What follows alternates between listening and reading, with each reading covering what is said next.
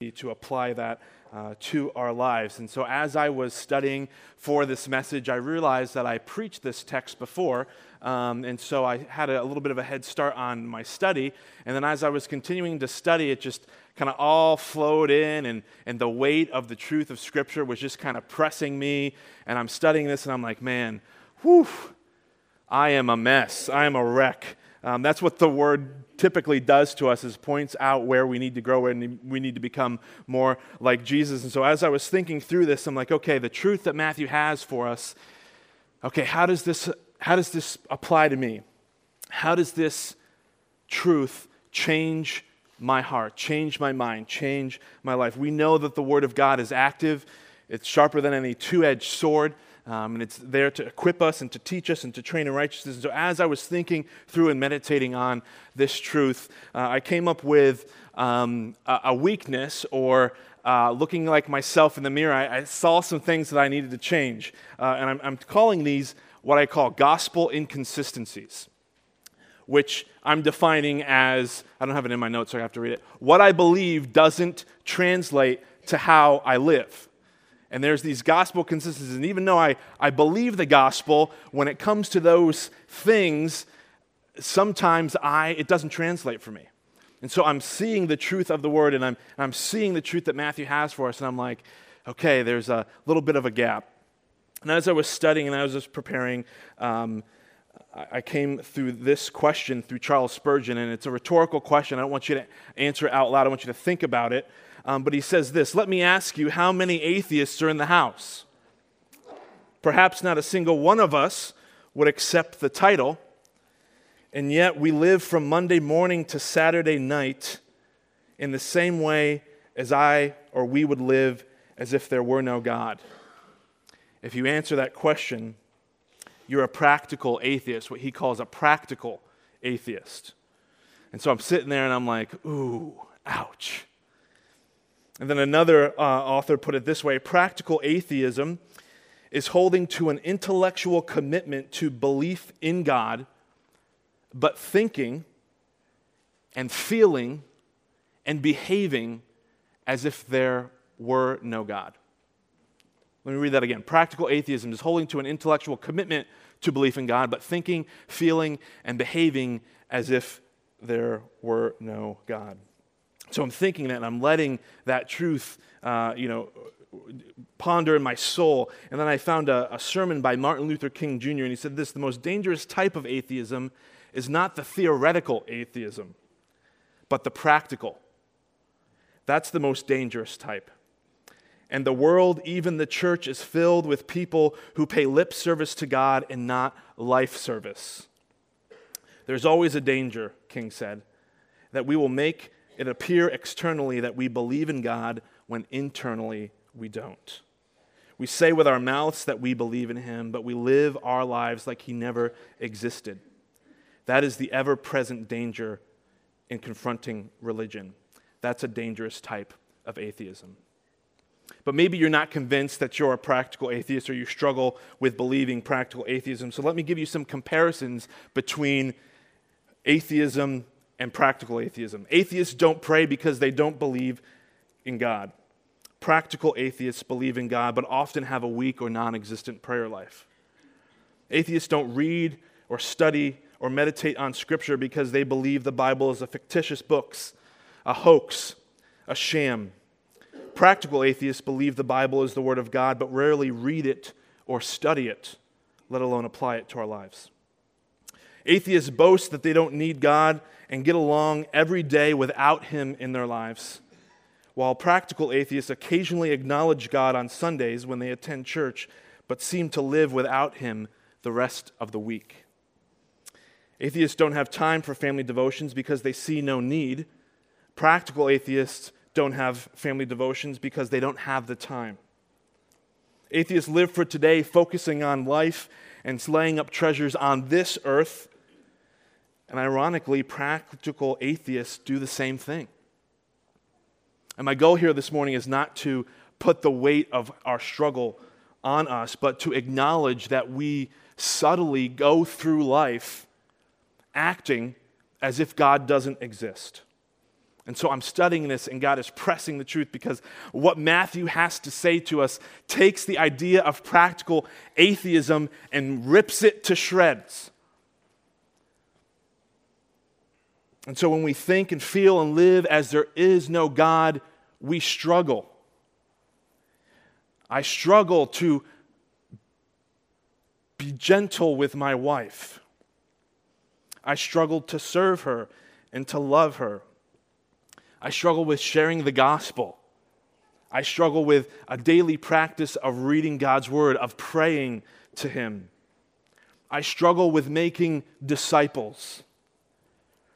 And so I don't know where you're at this morning. The Holy Spirit does, and thankfully He speaks through His word. But whatever you're going through, whatever your struggle is,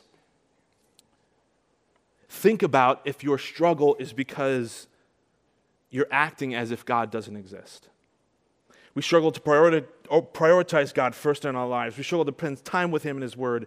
We struggle to pray like we ought to. We struggle to love our families and our spouses and our kids and our parents. We struggle to lead. We struggle to submit. We struggle to obey. We struggle to forgive. We struggle to trust. We struggle with sin. We struggle to call out sin. We struggle with despair, anxiety, frustration, anger, and laziness. And we struggle to make disciples.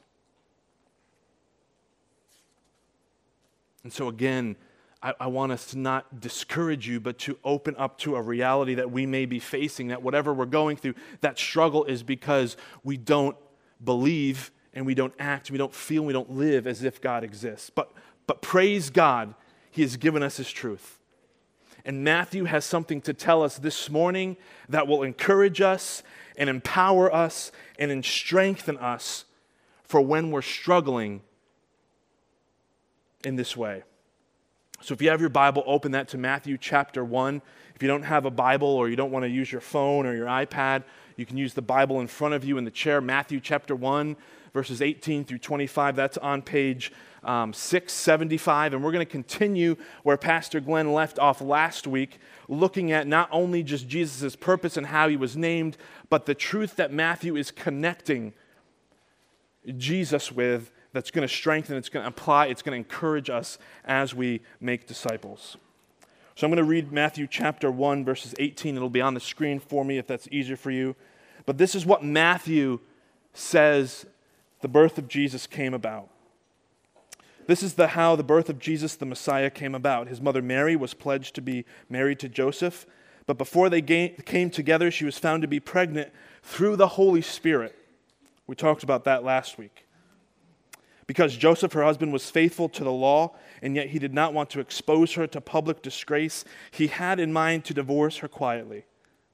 But after he considered this, an angel of the Lord appeared to him in a dream and said, "Joseph, son of David, do not be afraid to take Mary home as your wife, because what is conceived in her is from the Holy Spirit.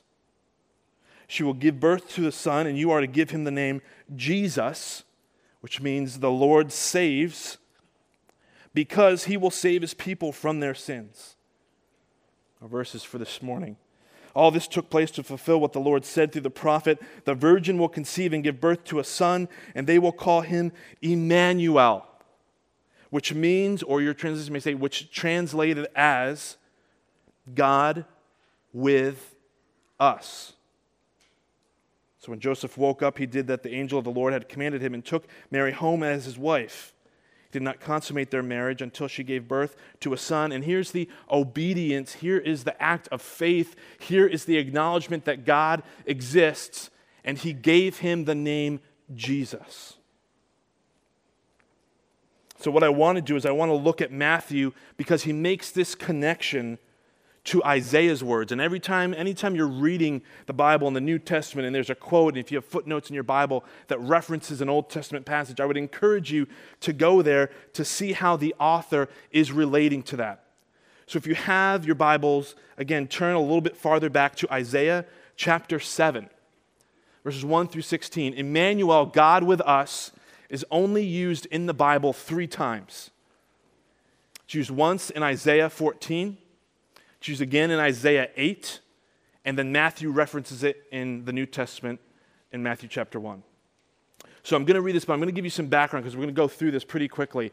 What's happening is the kingdom of Israel has been divided. There's two kings. David is gone. Solomon is gone. The kingdom is split in two, and the northern kingdom has allied themselves with Syria. And the Assyrians to the east are growing in numbers, and there's an imminent threat. And so Syria and the northern kingdom of Israel are coming down to the kingdom of Judah and like, hey, you got to join with us to stop this foe, and if you don't, we're gonna go to war with you. So that's the context. And King Ahaz is the king, and God sends Isaiah, as we'll read. I'm going to read through this, Isaiah chapter 7, verses 1. When Isaiah, son of Jotham, son of Uzziah, was the king of Judah, King Rezin of Aram, and Pekah, son of Remaliah, king of Israel, marched up to fight against Jerusalem, but they could not overpower it. Now the house of David was told, Aram has allied itself with Ephraim. So the hearts of Ahaz and his people were shaken, as the trees of the forest are shaken by the wind. They're being attacked by these allies that are gathering together, and they are scared in their boots. And then the Lord said to Isaiah, go out to Ahaz and your son, and meet Ahaz at the end of the aqueduct in the upper pool on the road to the launderer's field. Say to him, be careful, keep calm, and do not be afraid. They're terrified. God sends Isaiah to encourage them. Do not be afraid.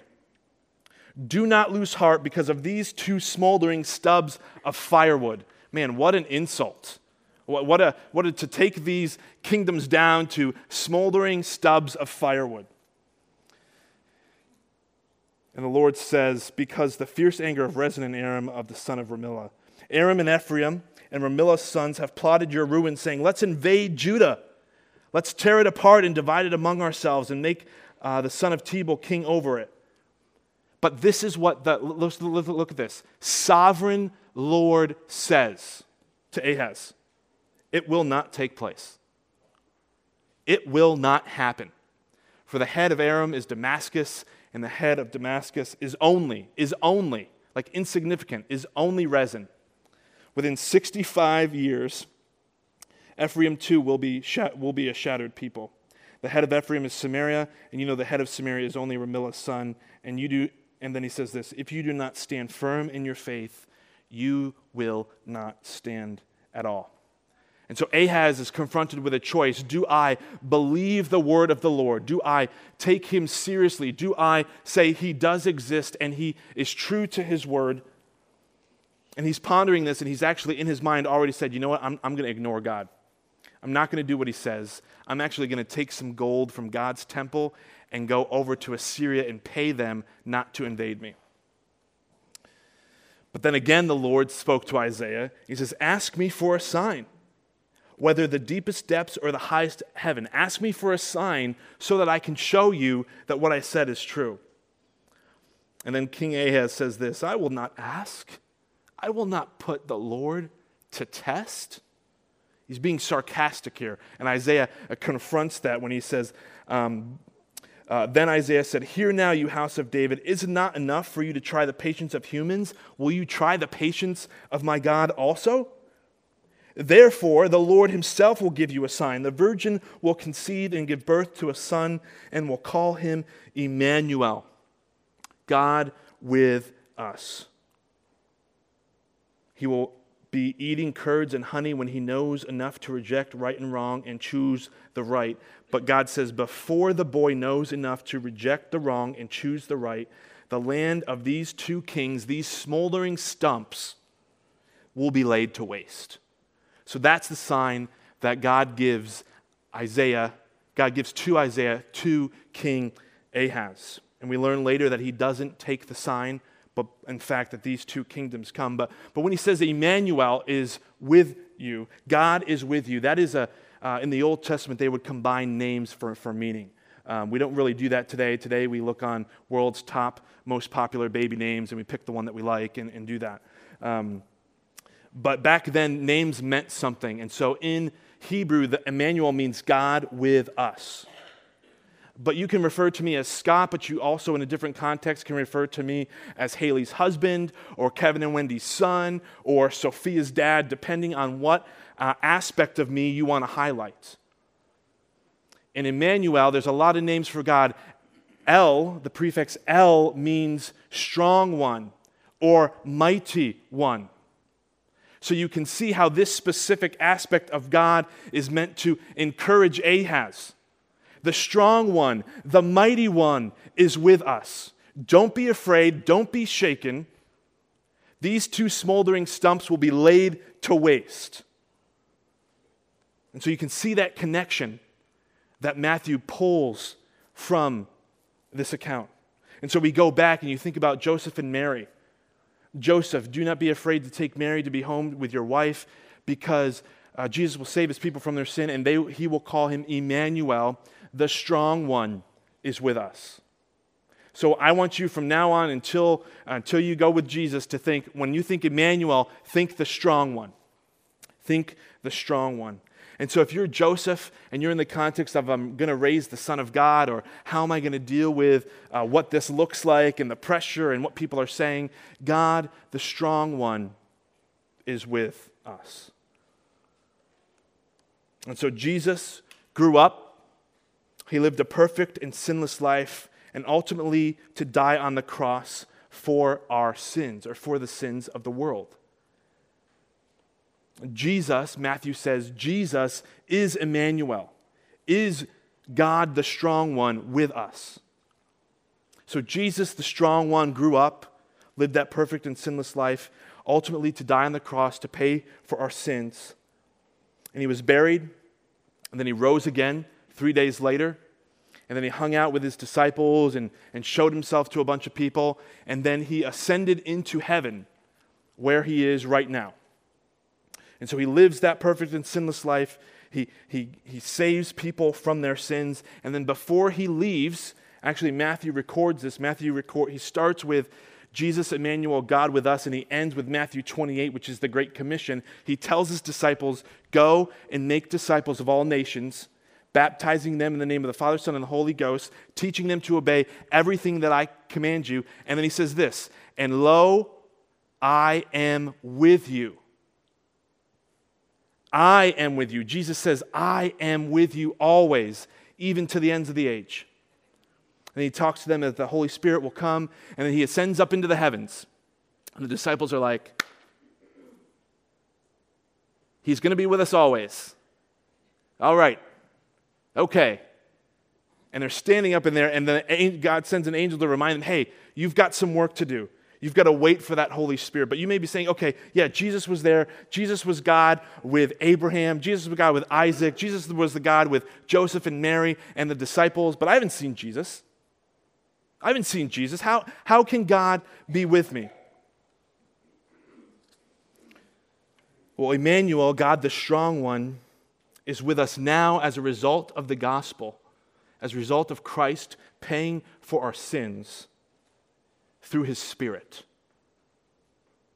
God, the strong one, is with us through his Spirit. John actually tells the disciples before this happens in John chapter 16, he says, very truly, I tell you, it is good that I am going away. Unless I go away, the advocate or comforter will not come to you. But if I go, I will send him to you. And when he comes, he will prove the world to be wrong about sin and righteousness and judgment. About sin because the people do not believe in Jesus and me. About righteousness because I'm going to the Father where you can see me no longer. And about judgment because the prince of this world now stands condemned because of what happened on the cross. And Jesus says, I have much to tell you, more than you can now bear. But when he comes, the Spirit of truth comes. He will guide you into all truth. He will not speak on his own. He will speak only what he hears and what he will tell you and what is yet to come. He will glorify me because he is from me. Then he will receive what he will make known to you. All that belongs to the Father is mine. And this is why I said the Spirit will receive from me and he will make known to you. And so God is able to be with the disciples after he is physically ascended because he sent his Spirit. We believe that God, the Father, God the Son, and God the Spirit are one. And so God sends Emmanuel, the strong one, is with us now through his Spirit. We have God's Spirit within us. And through the whole Bible, the whole Old Testament, there's this, if you follow the idea of God's presence, there's God's presence with Adam and Eve in the garden. Everything is hunky-dory.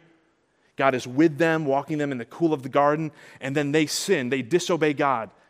They enter sin into the world, and then their relationship with God is severed. And they're cast out of the garden, never to return, and then they wander through life. But before that happens, God says, hey, there will be one that comes that will restore that relationship. And then we have the history of humankind, humanity ever since that has been trying to get back to God. Because we were created in God's image and we were created for relationship with him. And so you have the nation of Israel that God sets out to be the light of the world and to be a sign to the nations. And so we go from a personal, intimate presence with God to now God is appearing in a bush to Moses, or a pillar of cloud by day to the nation of Israel and a pillar of fire by night. And so we go there, and then they establish the tabernacle, which was a sign of God's presence with his people. And then we have the time of the judges, and we have the history of the Israelites do not follow the Lord, do not hear his word, and then they do not follow him. And so then you get the exile, you get the split kingdoms, you get Assyria coming in and taking them away, and then Babylon coming in and taking them away. And then in your Bibles, between Matthew and Malachi, you have this white page, which is the silent years. God doesn't speak for 400 years, and then we have Jesus. Emmanuel, God the strong one with us, humbling himself, taking on the form of a servant, so that when Mary and Joseph look at Jesus, they can see God in flesh. The incarnate deity, God putting on flesh so that he could dwell among us. Before, if you were to look at God, you would be utterly obliterated. It's like Indiana Jones and the Crusaders of the Lost Ark, where they look at the ark and they just die, because you cannot look at God and live. But you can look at Jesus and live. And so we have this idea of God's presence, and now you think, because of the gospel, because God has saved us from our sins, he's paid that penalty. At the moment that we receive Christ, God's Spirit comes into us, and we become the temple of the Holy Spirit. God himself dwelling within us. The same Spirit that raised Christ from the dead dwelling inside of us. So we can say Jesus was with Joseph and with Mary and the disciples, but God is also with us. God, the strong one, is with us through his Spirit. What a comfort. What a comfort. But God not only is with us through his Spirit, he is also, God the strong one, with us through his word. God's word is active and sharp, and we have the very words of God breathed out so that we know that he can speak to us. That we can experience his presence when we open up the Bible and we ask him to show us the truth that is found in it. God the strong one is with us through his word, his powerful, powerful word. God is also Emmanuel, God the strong one, with us through his church. The church is called the what of Christ? The bride and the body of Christ. And the church is believers who are indwelt with the Holy Spirit. And so that is one of the ways God has given us the church to love and care and serve one another. 1 Corinthians 12, we talked about that when we were talking about spiritual gifts. Paul says, now you are the body of Christ. Each one of you is part of it. Those who have God's Spirit because of what Jesus Christ has done on the cross and accepting that in faith. So not only do we have Emmanuel, God the strong one, with us through his Spirit and through his word, we have it through his church, his body, our church family. And so the truth that Matthew conveys is that God is with us through Jesus. God, through Jesus, has allowed his Spirit to dwell in us, to guide us, to lead us. We must remember and meditate and believe the truth that God is with us through his Holy Spirit, through his word, through his church. And we must draw encouragement and strength because Emmanuel, God the strong one, is with us.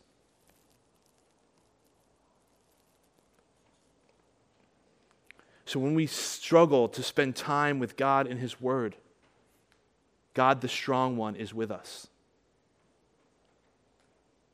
When we struggle to pray like we ought to, the Bible says God's Spirit intercedes on our behalf with groans, with words unable to be uttered. When we don't know what to pray, God's Spirit is praying for us. When you're going through hardship and you can't even crack open your Bible, God is with you. And as you stumble to try and make sense of that, God's Spirit is there with you, guiding you, illuminating you of what that means. When we struggle to love our families, our spouses, our parents, our kids, Emmanuel, God the strong one, is with us. Jack talked about the fruit of the what? Spirit is love. When we can't love like Christ loved, we have his Spirit within us that produces fruit so that we can love them. When we struggle to lead, the Spirit guides us. We follow him as we lead our spouses, our families, our ministries. We really are following the Spirit's leadership as we lead them. When we struggle to submit, the Spirit, God the strong one, is with us there to help us. When we struggle to obey, God the strong one is with us to, yes, convict us of when we err, but to encourage us in the truth of what to do, what is right. When we struggle to forgive, the Spirit of God reminds us of the forgiveness that we have in Christ. And so we can forgive others because God himself, through Christ, has forgiven us. When we struggle to trust, God's Spirit reminds us.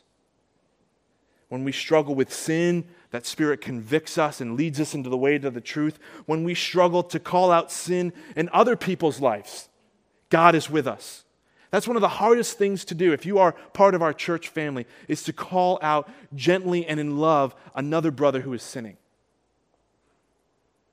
But you know, the other time Matthew emphasizes Jesus' presence, Matthew chapter 18, talking about preserving the unity of the body of Christ with believers. He says, where 2 or 3 of you are gathered together in my name, there I am also. When we struggle with despair, anxiety, frustration, anger, or laziness, God, the strong one, is with us. God is always with us. Psalm 139, where can I go to escape your presence? If I go to the highest heights, you are there. If I go to the deepest valleys, you are there.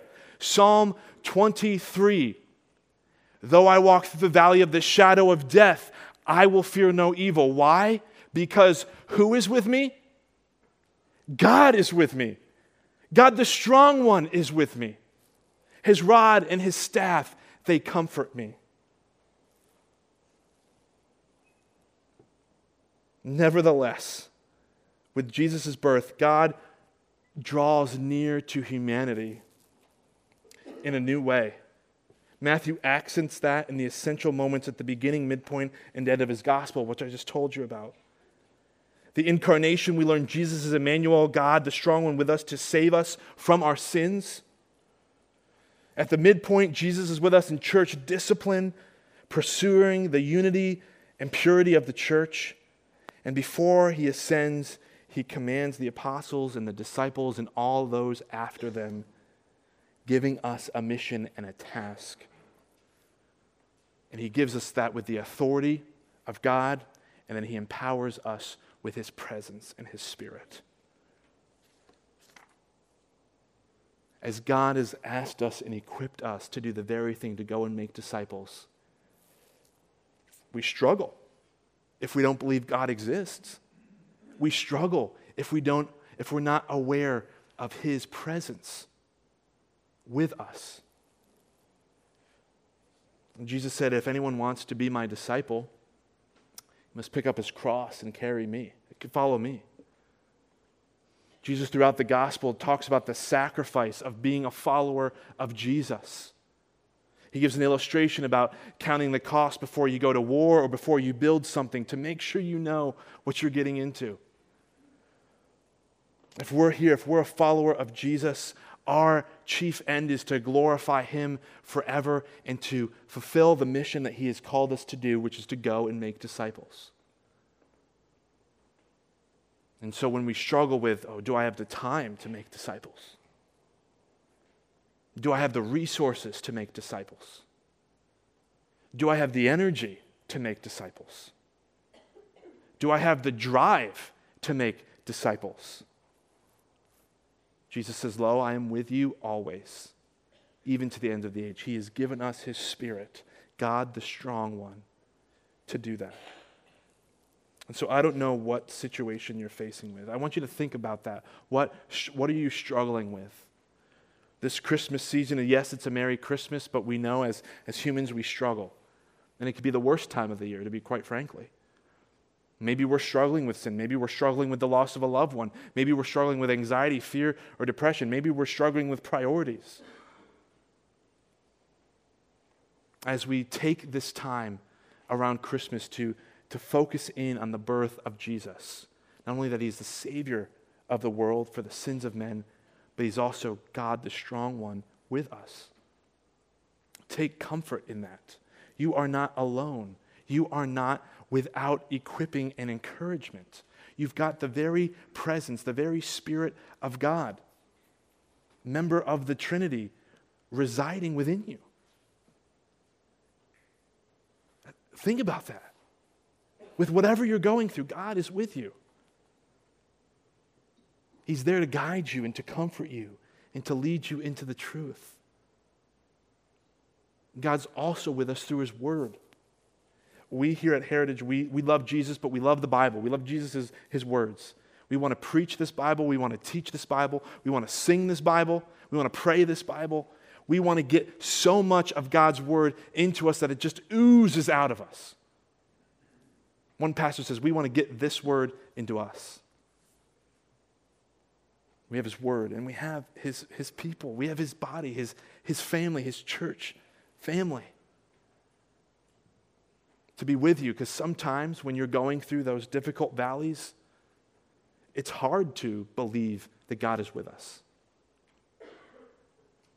But that presence, that physical presence of another brother and sister, that meal delivered to your house, that brother that you can confess to and pray with that you may be healed, the call to love and serve and to care for one another, God is with us.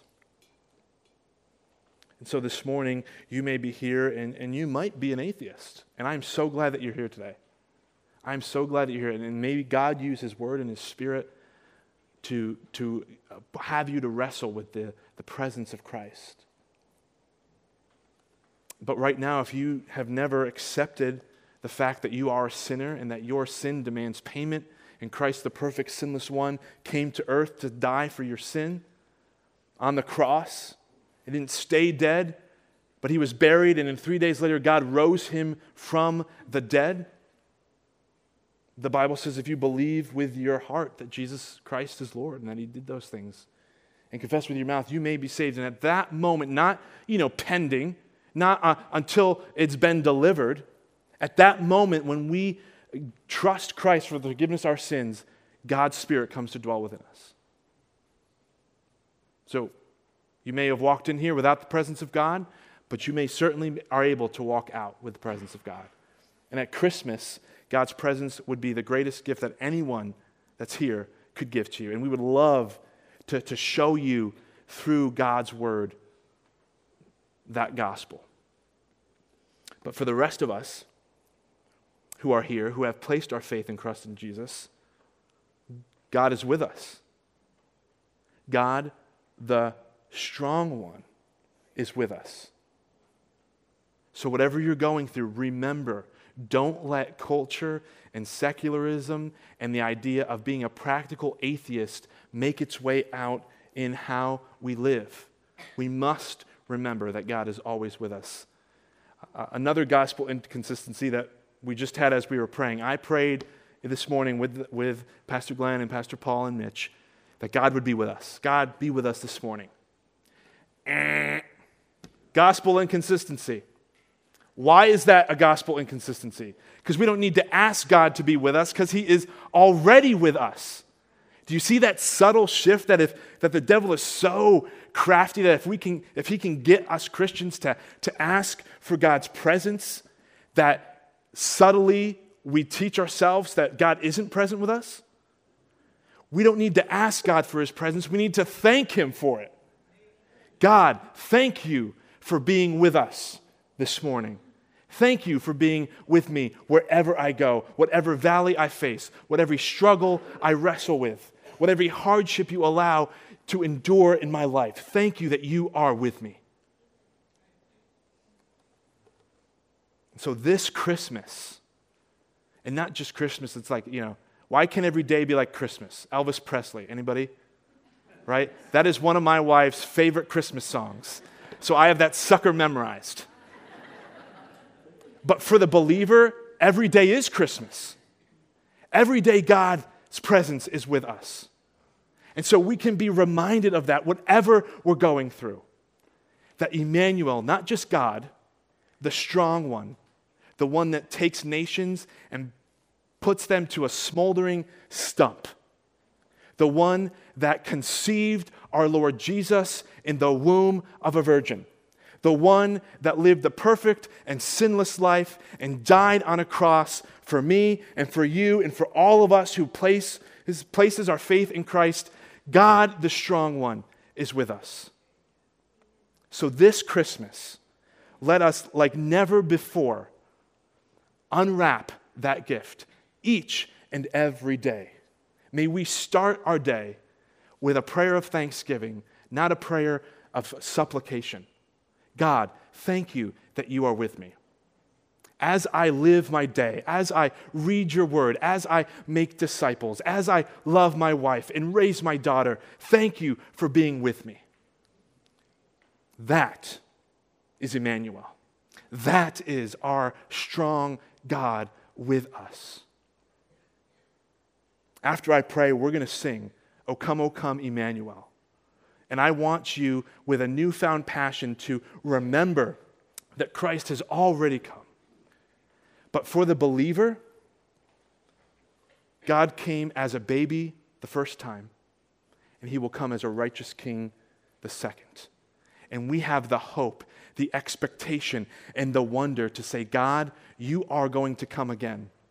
And it's not His Spirit that's going to come, it's His physical presence to take us home, to be with Him in His presence forever. So when Jesus says, and lo, I am with you always, even till the end of the age, eon, eternity, we will have God's presence with us for eternity, but we will have the magnificence of seeing our Savior in physical bodily form, face to face, to hear that, well done, my good and faithful servant.